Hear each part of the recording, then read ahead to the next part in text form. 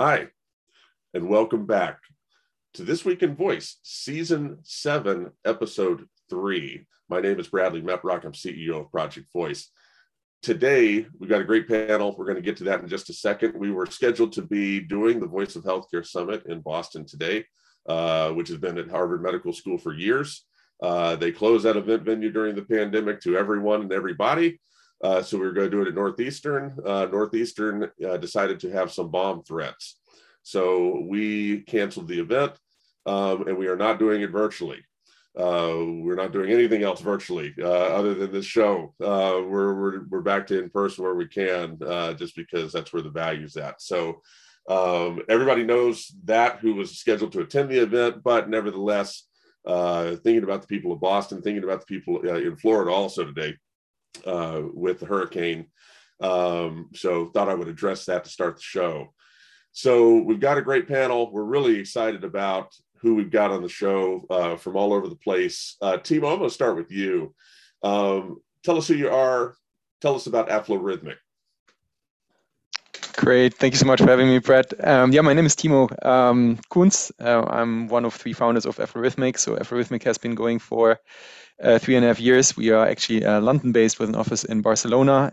What we've done, we've actually created a AI infrastructure that pretty much emulates the entire production process that we would normally get out of a studio. So actually, we make it very easy to go from text, not only to speech, but then pretty much whatever else you would do in a studio, whether it being jingles at the front, background music, mixing, mastering, and so on and so forth. And we make it still very easy to put it somewhere where then you need it, whether that's being a audio ad or a podcast or anything. And all of this in an API first approach. So pretty much developers are invited to build with us, and we do very ambitious enterprise projects in the voice and audio space with that. That's me. Thank you for joining us. Really interesting company. Yeah, appreciate you taking the time. Thanks. So next up is Chris Ezekiel of Creative Virtual. Chris, say hello. Hi. Thanks for inviting us, Bradley. Very nice to be here and talking about these stories today. So I'm Chris Ezekiel. I'm the founder and CEO of Creative Virtual. We've been going nearly 19 years in the space of virtual assistants, chatbots, conversational AI. Those terms have changed over the years. And we specialize in 2 areas, really. One is the experience that we bring to help companies deliver these solutions, these automated natural language processing conversational systems for large enterprises. And so that's the big thing that we do. Lots of experience of doing these over that many years, of course. But we also have a great tool set on the back end, the technology to help companies implement these solutions and make them successful. So all of the content management, knowledge management, all of the integrations with the back-end systems that need to be done, and all of the personalizations, etc. So that's us. I guess the companies we work with are large enterprises, as I said. So big banks, big telco companies. And I guess if you want to think about us as an organization, what we really help is provide that kind of boutique type experience for those large organizations to help them really customize these conversations and focus them on business outcomes and make them successful. Excellent. Thank you for joining us today. Last but not least, Sean McElrath of Artificial Solutions. Sean, tell us about you. Tell us who Artificial Solutions is. Sure. Sean McElrath. I've been in this industry for, probably about 12 years, just in terms of conversational AI and the automation space in general. Built a very large business here in the US prior, and now I'm here to help Artificial Solutions in our next generation. We've been in business for 20 years, have a lot of IP. Recently, over the last 2 years, we've shifted to a fully SaaS model where no black box, no delivery on our side, just allowing people to have the tools to really build something consistently and hardwiring that to the value of Azure to unlock it. So really now Teneo, which is our platform, is more of a brain where folks can kind of choose their pieces and parts of technology, but the digital agent aspect itself still can operate at scale and keep the guardrails online there for them to achieve the outcomes that they're looking for. Many of the largest telcos in the world and some of the most unique retailers that are out there are using our products at very massive scale to the tune of, tens of millions per month. That's great. Thank you as well for being part of the show, and thanks to all three of you. You know, really interesting work across the board. So we're honored to have you join us. And with that, we're going to get to the news. And story number one, I'm going to read this out loud from the New York Post. Siri, Alexa, and Google Home make children rude and antisocial, according to a study. So this was all over the place. This just came out yesterday. I think I had a gazillion, and that's a technical term, a gazillion people email me this.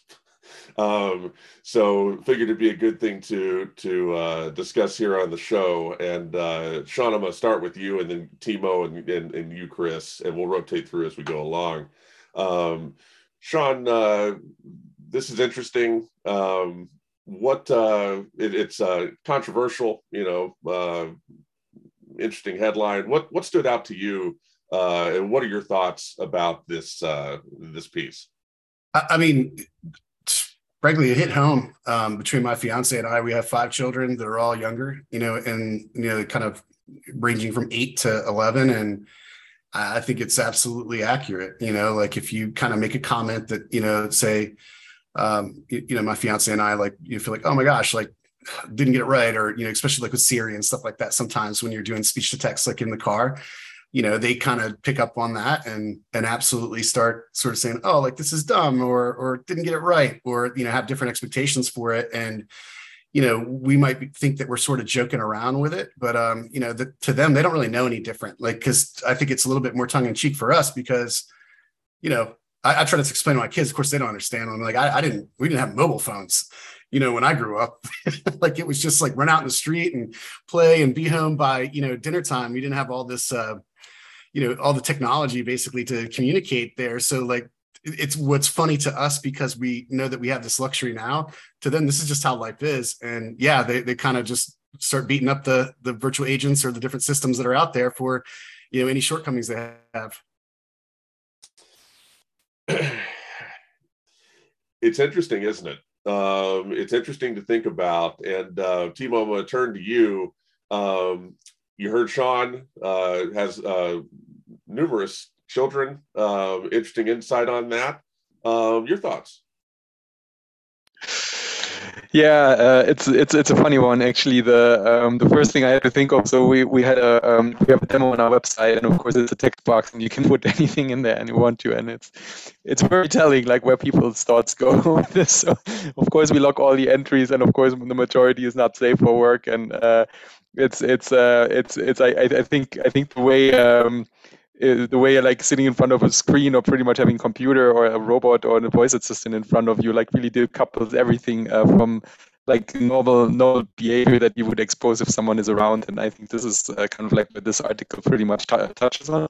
And I think it's always very surprising how fast we adapt our behavior when a new technology comes in. So I think the pandemic has been the best proof point for that. So if we see how like Zoom actually changed every etiquette that we knew before. Right? So before the pandemic, it was very much unacceptable to show the background of your house, or to have children running in the background. And also like the way we interact with Zoom, we we deal with literally everything that is communication. And you could actually go on point to Twitter, how Twitter and how email etiquette has changed in very, very rapid ways.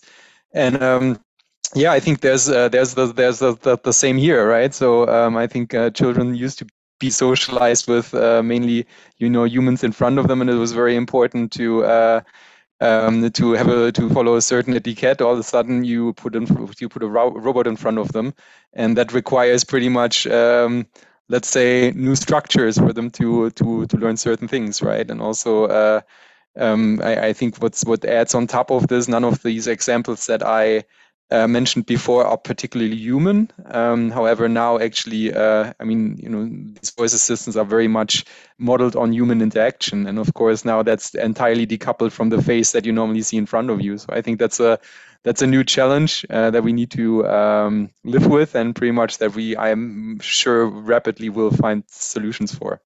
But it's a very interesting one, yes. No, that's great. Yeah, no,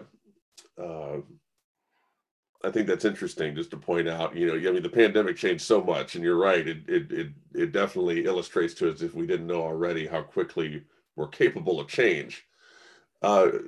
Chris, I'm going to give you the last word on this. Actually, we'll open it up for conversation after this, but I want to go to you. You've heard two different thoughts that are pretty aligned on this. I want to hear yours. What do you think? Yeah, I think as humans, as we've evolved, I mean, this technology is relatively recent in human history, of course. And I just wonder what that's going to do to the way we interact, because so much of what we do is based on emotion and facial expressions. And like we're on now, you can't pick up all of that with these 2D modes of communicating. And I've got a 15-month-old son. In fact, he's 15 months today, actually. So I do fear for that lack of human interaction, which the article human interaction, which the article touches on. And so I do think there are serious consequences. I think like all things in life, though, it needs to be a balance. These technologies do have their use. We can communicate quicker, more globally, without having to jump on airplanes. So they've definitely got a use. But I just think that we have to, as parents, as a society, have a balanced approach and make sure that our kids are, going to the play group still and pushing each other over and, doing all those human things that are still so very much important.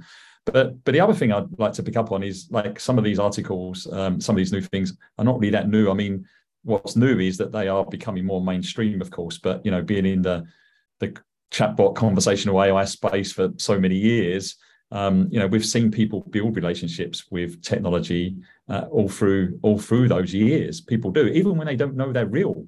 Sorry, not real, I should say. They still build relationships with them. There is that need. And, I think the article talks about this, supporting people that may be are lonely as well. So it does have a serious role to play there for people like that. But I do think there's wider issues than just things like Siri and Amazon. And, I think increasingly AI systems and computer systems in general are behind human interactions and decisions. I mean, I just recently, last week, came back from a trip, and I just tell this tale quickly because it's one of the worst cases or best examples, worst cases of the computer says no that I've ever experienced. And that was, there'd been a human error. You get to the check-in, the gate ready for the departure of your aeroplane.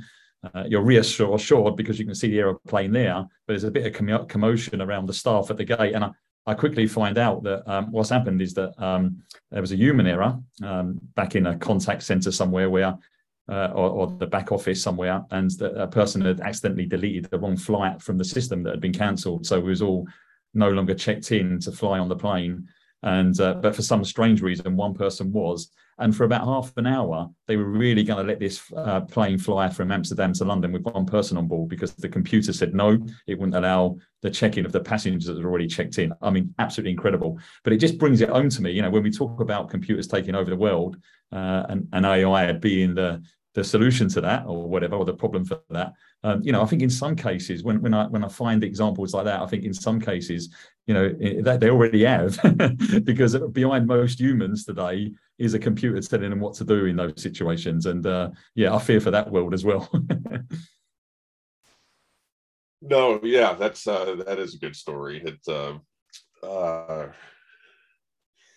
I have a 10-year-old who will be 11 in a few weeks, and my wife and I will tell him to go to Alexa for confirmation that Augusta is the capital of Georgia, or 2 times 38 is indeed 76, or whatever. And it's not my perception that he's rude to the device, but this article kind of makes me wonder how much or how little I'm paying attention to that. I think it's kind of interesting. So from that standpoint, I think it's good just to sort of get our antennas up and sort of do a check on how we're all interacting with these devices. It's the other thing that I sort of wonder is, there's correlation and causation, right? I mean, do children who are antisocial and already have a predisposition to be rude, do they gravitate to these devices because they are that way? Or do these devices have a feedback loop that makes them more that way?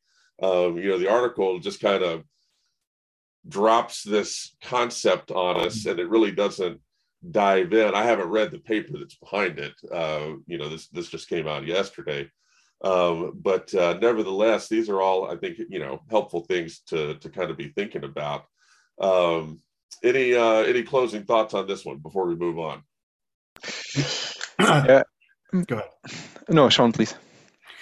I was just going to say that, I mean, from my perspective, I don't know, like at least my kids, I don't see them being antisocial with it. I just think it, when I look at those types of assistants, I kind of worry more about, like, are they, not learning to read as well as they could, or learning to write as well as they could because they're using speech to text, when they do searches and things like that.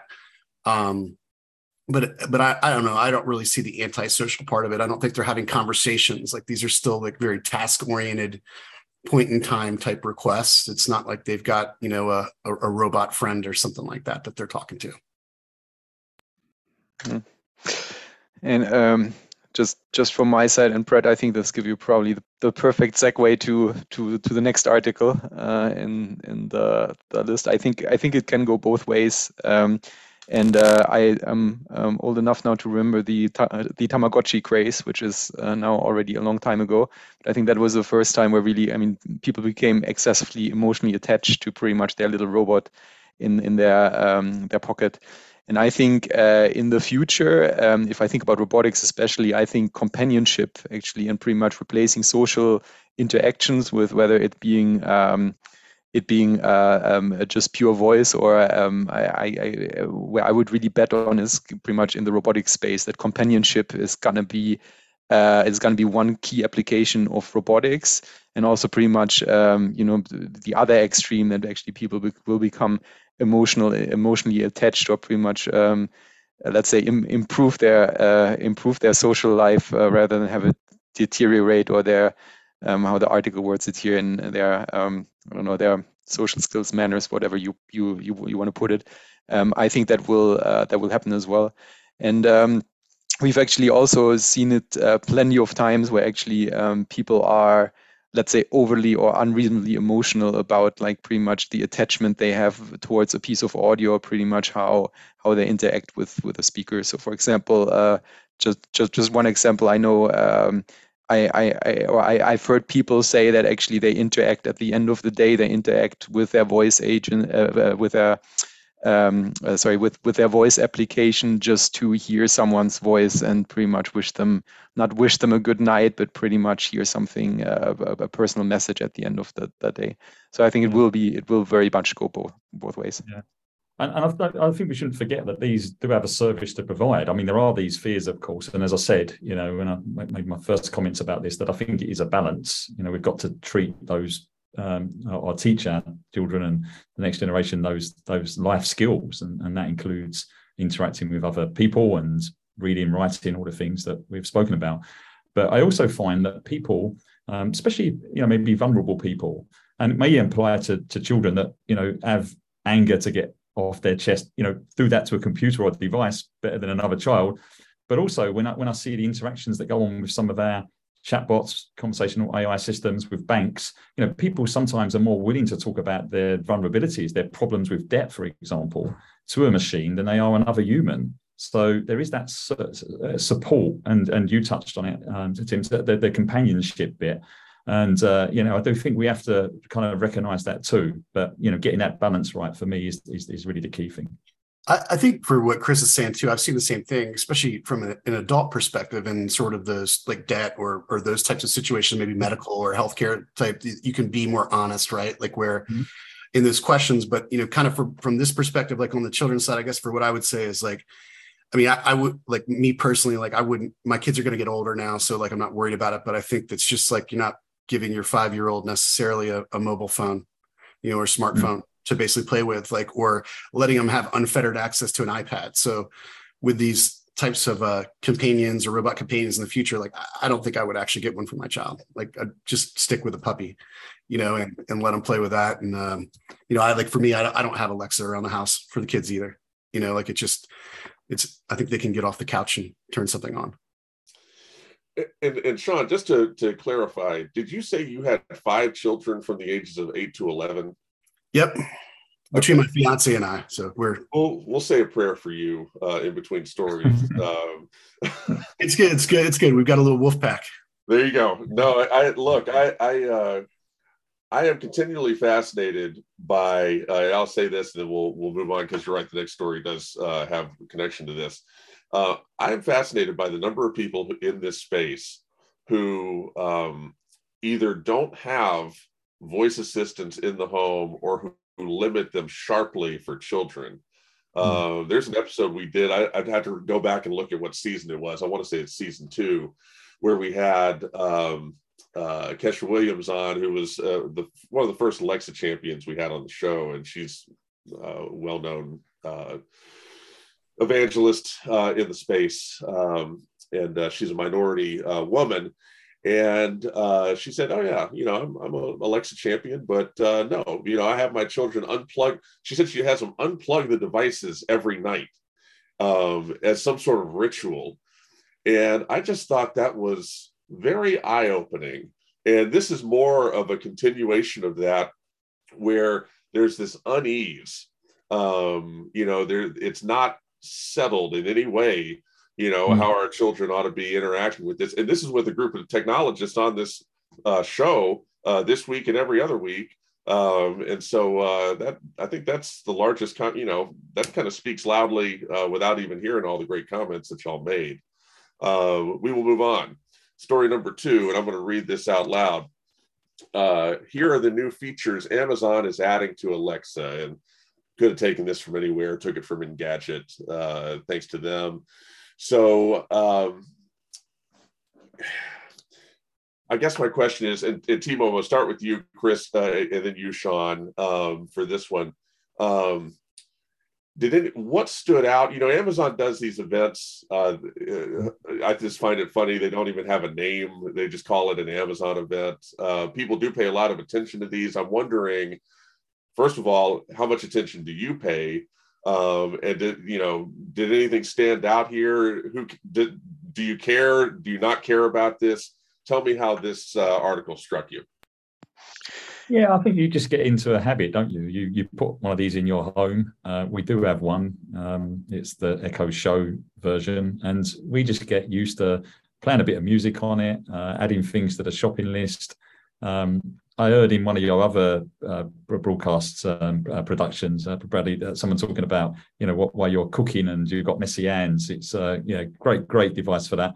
I mean, getting back to that, kind of trust thing as well. I mean, I remember buying my mum one when they first came out, and she sort of loved it for playing some music and checking the weather and things like that. Became a bit of a gimmick for her at first, but then she heard and read some article about it listening into conversation. She unplugged it. She never plugged it in since. So I think I do think it depends. I mean, I'm not so keen. I know the article talked about shopping for clothes, and I'm not sure about that. I think there's some things that we just need to go into stores to do.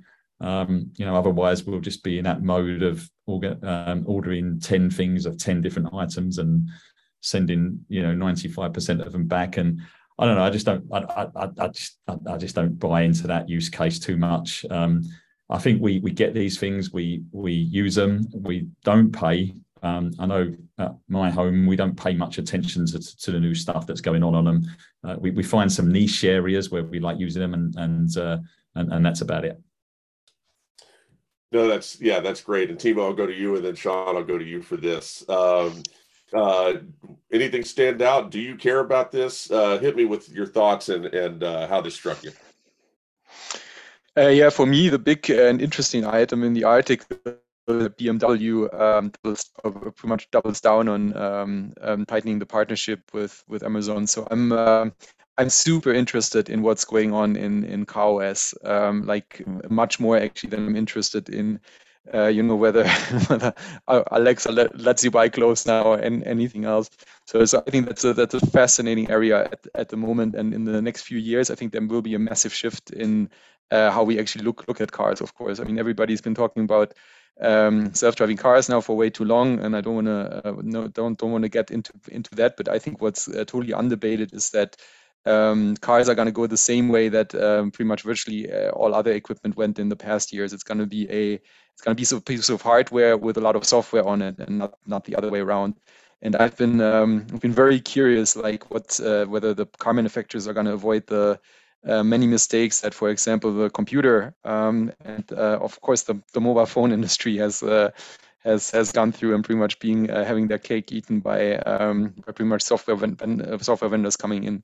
So I was actually extremely skeptical on whether Google has a car OS, of course, and to what level actually car manufacturers are open to integrate these tools. And now that BMW pretty much gives more from their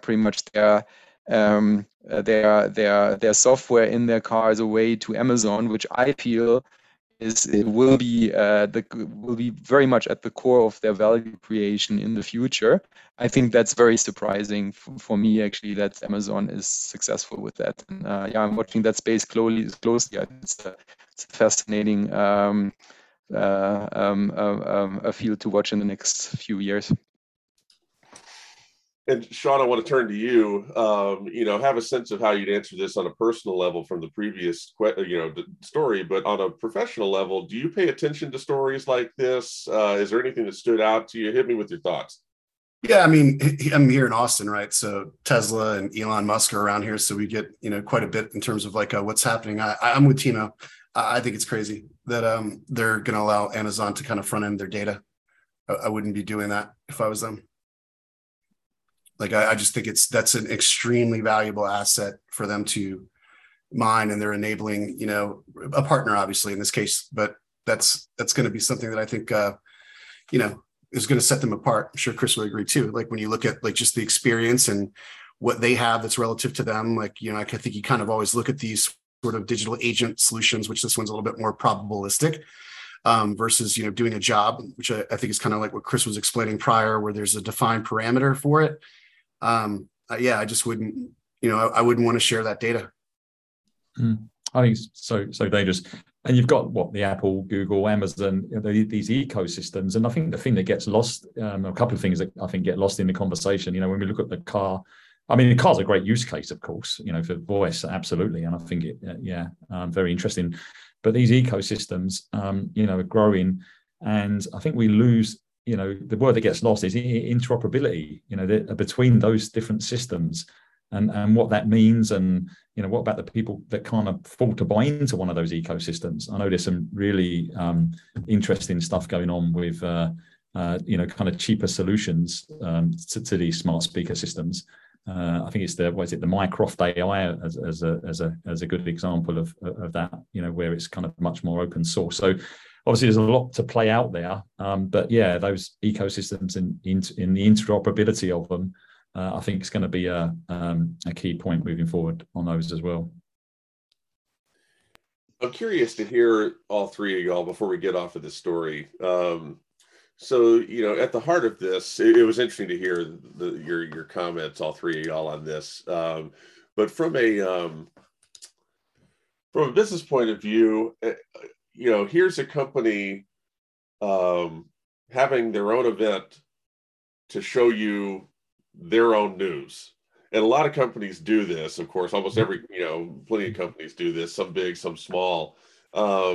Is anybody paying attention to this? I think 5 years ago, the first time Amazon did an event, it was in the fall. It was when the original Echo Show got rolled out, if I'm not mistaken. Mm-hmm. They had Echo buttons and a bunch of stuff, and it sort of became a tradition. And this was a different kind of thing that they did yesterday, a little bit more broad-based. But there's such a battle for attention because we're still, in-person's coming back, but, we're all behind a computer screen day in, day out. There's a battle for everybody's attention constantly. Do people pay attention to companies stepping to the mic and issuing forth their own propaganda? I mean, I just I like some of the updates, but I just don't think there's a lot of mileage with all of this. Any comments on that? I mean, I don't know from my perspective, like how many folks really like engage in it, but I mean, it's certainly, newsworthy and cool. I think that you've got your partners like BMW and Disney that are clearly involved in that sort of, PR and the media aspect of things and signing off and what they want to get out of it. But I mean, I just go back to, BMW as a brand. Like, I don't know if do I really want the brand that's in theory everybody's house in a BMW? Like, do I want the BMW experience? Yeah. But I think Tim, you might have touched on this earlier about the again, it comes down to interoperability, doesn't it, between the hardware and the software companies, really, taking over it. And I think, to me, it struck when I was reading this, I couldn't stop thinking about, well, the fear factor of like Apple potentially producing its own car hardware with all of its slick software going on there. And I think you'll see more of these moves where you've got data, software, manufacturing coming together because they know that's going to come down the line soon. Those companies that are going to produce the whole shebang, just like it did with the smartphone, and as we were touching on earlier, what's happened with the likes of Nokia and companies like that. It's very interesting, I think. But to your point, I mean, I felt the same. I thought, it seems a bit of a strange relationship there to go down. And then I think there's a third component to it. So as Sean said, it's pretty much you're giving away the data, which is a massive strategic disadvantage, of course. Then I think the point you're touching on is pretty much you encourage everybody from Apple to Amazon once they really much got the software part figured out. Well, now let's do the easy part and put some hardware around it, and boom, there's the next iPhone in car form, right?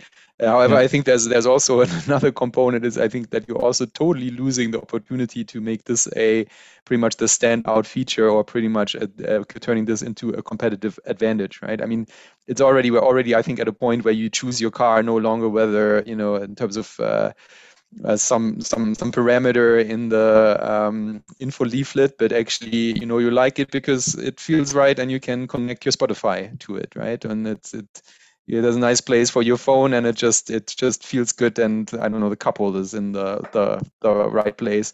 So I think exactly, I think BMW or a company of the size of BMW, you can say what you want about old school car companies, but they totally have the opportunity to outperform with their knowledge to outperform Google, Amazon, Apple, and so on and so forth, of building something super tailored to the car and creating, using the voice assistant part and the software in the car to really create like the next level outstanding experience that you can have in a car. Yeah?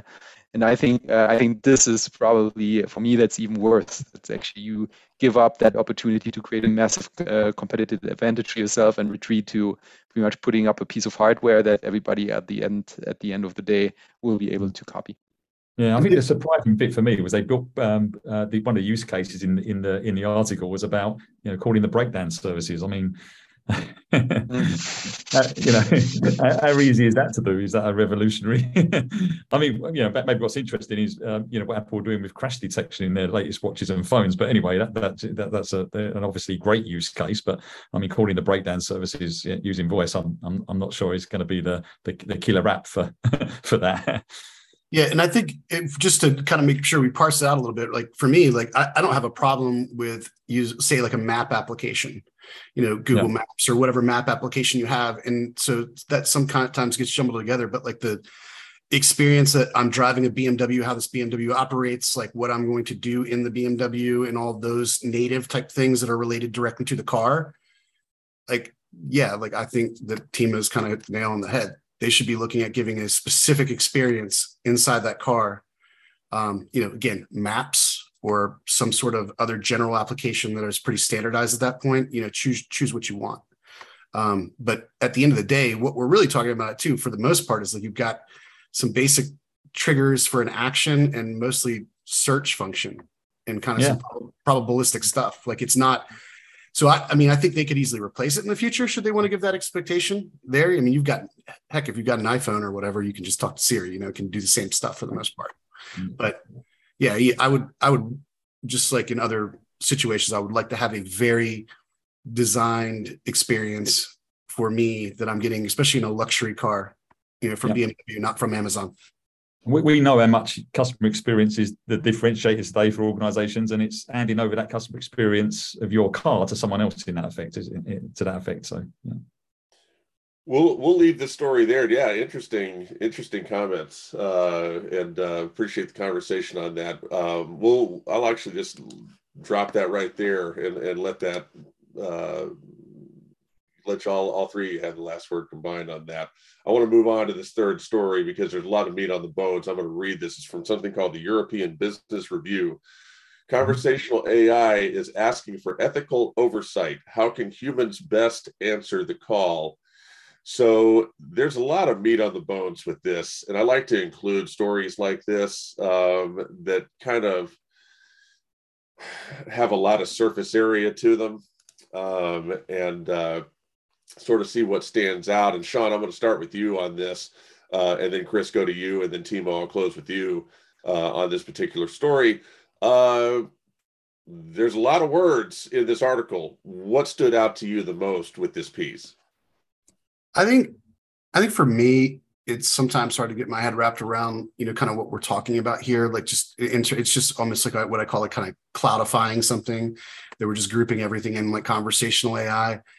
I mean, I look at most of this stuff that's basically not a defined outcome, like as I was just saying, is some sort of search or probabilistic type thing that's going there that I'm trying to just trigger something almost like an IVR.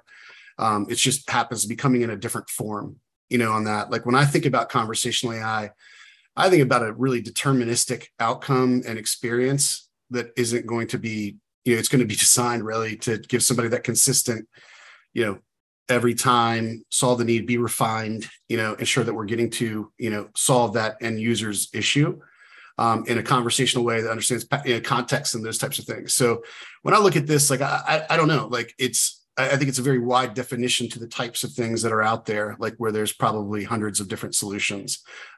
Conversational AI to me is it's going to be more deterministic than probabilistic. This is more like about search.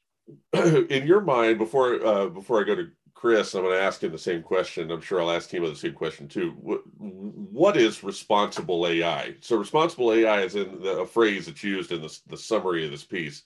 In your mind and in what you do every day with artificial solutions, what is the definition of responsible AI? Yeah, I mean, I think from a market perspective more so, because like, again, for us, it's going to be deterministic and we're making sure it's not self-learning, and, there's going to be some approval process, like from, a human perspective. So like when you get into these sort of search-based things, that the algorithms, like I think is sort of the key, that, you've got to have some boundaries set up in terms of like what it's actually producing. But, in this situation, I think there's also a question of if it's performing functions, especially in a car, to the example we're just talking about right now, access has to be limited, in terms of what that system can actually touch or do. Interesting. Yeah, that's great. Chris, I'm going to turn to you.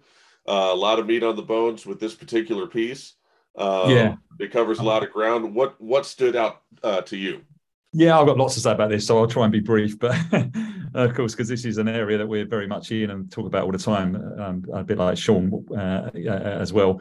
And absolutely agree with Sean as well, is that, it's based on these, deterministic outcomes for businesses. And this term is so misused. I mean, self-proclaimed business experts. I've read one of these papers recently that talked about conversational AI being a list of these technologies and lists out the technologies. I mean, it's crazy. It's complete rubbish, of course, because it all comes down to, the experience that the person gets, the outcome that they get at the end of the day. But getting a bit specific, and especially about the ethics around this, I think you just need to be clear.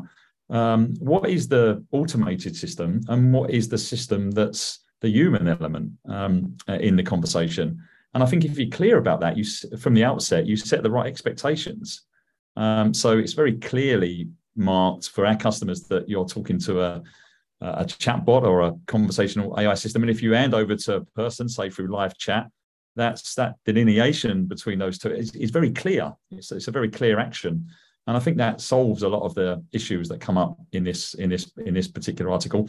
It's a little bit more nuanced than that, though, when you think about the agents, because we are now seeing agent assist solutions, so this is real people in contact centers, even on the telephone still, being prompted by these type of systems to give answers or next best actions, as they're so called. So, you know, again, kind of what I was saying earlier, we get caught up in the chatbot or the the avatar bit of the representation, but humans are being prompted with these systems as they interact with people, even on a telephone. So I think there's that bit to it, which wasn't really covered in the article, but I think there's in our minds is that piece to it as well. But I think the key for us is making that delineation clear, who you're interacting with and why, and the AI piece, I think is also a bit irrelevant in it. All of the conversations, the most sophisticated conversations that we create through our conversational AI system, as it's being termed these days, doesn't use the AI bit at all. If you're going to, make a payment or, book a ticket, whatever, that's done in a conversational way. And I think the thing that gets missed is the bread and butter. You need integration with the back-end CRM system, the knowledge systems within that organization to create an effective outcome, which is benefit to the person because they get served in a conversational way, benefit to the organization because they've been able to do that without, using a person in a contact center to do that. And I think, Sean's to the point, these are repetitive tasks that you can automate in a conversational way. And quite often AI is not used in those conversations. In fact, AI gets in the way, because it kind of overrides and tries to come up with, based on some probabilistic or kind of data model, its own response, and that gets in the way. AI does have a place to play, but not so much in the conversational systems that we put in today. There's normally always a human in the loop, and it's a hybrid approach. That's the term we use. And that's and I think the ethic bit goes away when you approach it that way, when you're not just relying on a black box or the machine learning component to come up with almost random and non-understandable from humans what's going on there.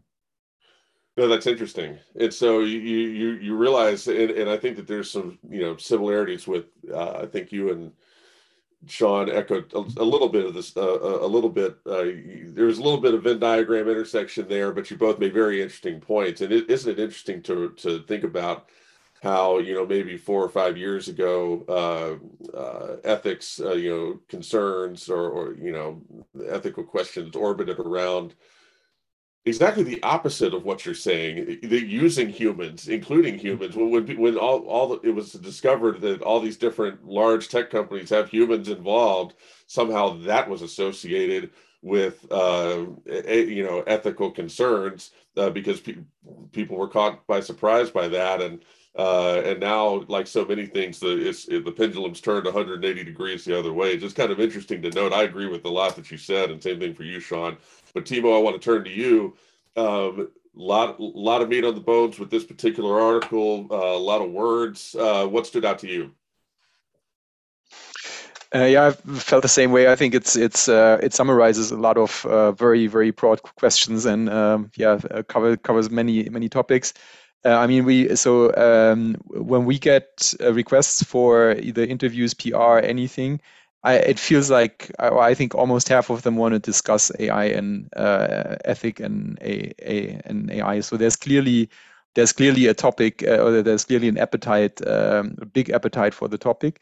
I think in the article it's exactly that. So it covers like pretty much all uncertainties, all fears, or all concerns that somehow touch ethics and AI. I always have the impression a lot of the fears in that space actually have been there in the past in a different format. And let's just give you one example. So one of the services that we offer is voice cloning, and we have you actually we ask people for consent. So you need to actually read that when you record with us, you need to actually read that it's you and that you confirm that you want your voice cloned. And then also, of course, voice data is personal identifiable information, so we keep it as safe as we would keep your credit card information, and so on and so forth. Only you can access your voice, and so on and so forth. However, like the question that comes around a lot is kind of like, oh yeah, but with that new technology in the future, we cannot trust anymore what we hear. So if you then hear someone say this and this, you don't know if it's an AI or if it's anything like this. If it's the real deal. Up until, I want to say, a couple of decades ago, right, you could trust a picture. Like if you would see a photograph, you knew that this actually happened. Yeah, and then along came Photoshop and all the other tools, and all of a sudden you cannot trust this anymore. Yeah, and I think we've adapted very well to this, right? So if you actually see a cat shooting a gun, riding a dinosaur on a picture, you know that this didn't happen, that it might be, or is probably probably Photoshop. And the reality will be that actually with everything that you said, or pretty much what you see and video, and pretty much also what's being said, you will not be able to trust that in the future. And that's just the reality. But we've dealt with that in the past. And I think a lot of these questions that we're touching at the moment with AI and ethics, they are driven a bit by concerns that we cannot deal with them, and that's something. It's an intimidating black box. I absolutely get that, and we need to keep the oversight of it, and that's a task we need to solve. However, as I said, I think it's a task that we solved in the past. Well, the final story here, which I'm going to get to right now, I'm watching the clock and we want to keep us on time, dives into this, and I'm going to read the headline out loud. This is from The Sun. Darth Vader will be voiced by AI after star James Earl Jones signs over rights to iconic roles. So this sort of dovetails with some of the things we're talking about. There's definitely an ethical component to this. Timo, I'm going to start with you, and then Sean, I'm going to go to you, and then Chris, I'm going to give you the last word on this. Briefly, tell me, is this, I think I know how you're going to answer this, Timo, but I think I've got an inkling of that. But is this, first of all, this story was really confusingly written, but we'll ignore that. Is this type of thing good? Brief answer, hit me with it. Timo, you first. Yes, of course. And I'm glad you asked me first because it's my favorite story in the bunch. So Respeecher made the voice, fantastic company, fantastic technology. I saw next week you have Resemble AI on the show. They just released a similar speech-to-speech feature. I think it's great technology. And of course, you need to have the consent and the license to actually use that voice. However, we will see very cool speech-to-speech applications in the future. So I heard a yes in that answer. Absolutely. Okay. Sean, I'm going to you. Interesting story. We're going to have synthetic voice people on every show. If the answer is no, you're going to offend not only the Timo, but a bunch of people before and after. So don't worry about that. Is this type of thing in this story a good thing or a bad thing? Your response. I think it's totally cool. I mean, again, I think it's going to be more of a deterministic type thing. Like, I mean, probably this dumbs it down too much, but it's going to be like, Woody, like there's going to pull the string and there's a snake in my boot, like it's just going to know its basic interactions that it's probably going to have and be, somewhat repetitive on that. I don't think it's going to be self-learning. We're not going to have a Microsoft Tay type issue, that's out there. And I think it just goes back to the other point too, that, and Chris said on this, like, one, let's be real. Like there's no such thing as AI today, right? Like there's kind of insights, there's assistance, and then there's obviously some digital agents that are going to complete end-to-end tasks and maintain context in there that people would interchange in that. But at the end of the day, nothing's going to do anything that it doesn't have access to. All of these platforms, all of these systems, in order to do something different or to do something more than what they're designed, need to have access to those things to do it. Whether it be, security privileges or otherwise that are out there. So I think this will be super cool. And I think it'll be awesome for the kids. Cool. And Chris, I'm giving you the last word on this. Is this type of thing in this story good or bad? Your take. I think it's cool. I think it's always been cool, but it's not new. I mean, we were doing this 20 years ago. I mean, there was a company, I looked them up actually, because I kind of just remembered their name, and I looked up when they were purchased by Amazon, but it was a company called Ivona. And, we worked with them. It feels like 20 years ago. I look back, they were bought by Amazon in 2013. But when we were doing voice for our avatars were much more popular in the chatbot space back then. That they were doing young, old voices, regional. We had a Scottish one. One of our avatars needed to have a Scottish accent voice. We've had the GPS units talking about cars again, having voices that you can kind of plug in and of different people and famous people. So I think it's really cool. Also, being a Star Wars fan, I'm looking forward to my boy being old enough to, so I've got a good excuse to kind of watch them all again. But I mean, these are going to be in toys, aren't they? They're going to be interactive in toys and voice, not just one way, not just the text to speech, of course, the speech synthesization, but also the understanding of the intent but yeah, it's all based on that integration with the back end system to make it work. So the surprising thing for me is that I'm surprised it's really a news item now in a way, because this technology has been around for some time, and I guess it gets back to what Timus was saying. They've managed to strike a license deal. That's the new thing, isn't it? Really, in this article, they've managed to strike a license deal, with Disney, I guess, to create the voice and make that commercially available for Darth Vader. Well, that's precisely it, isn't it? Is that this is.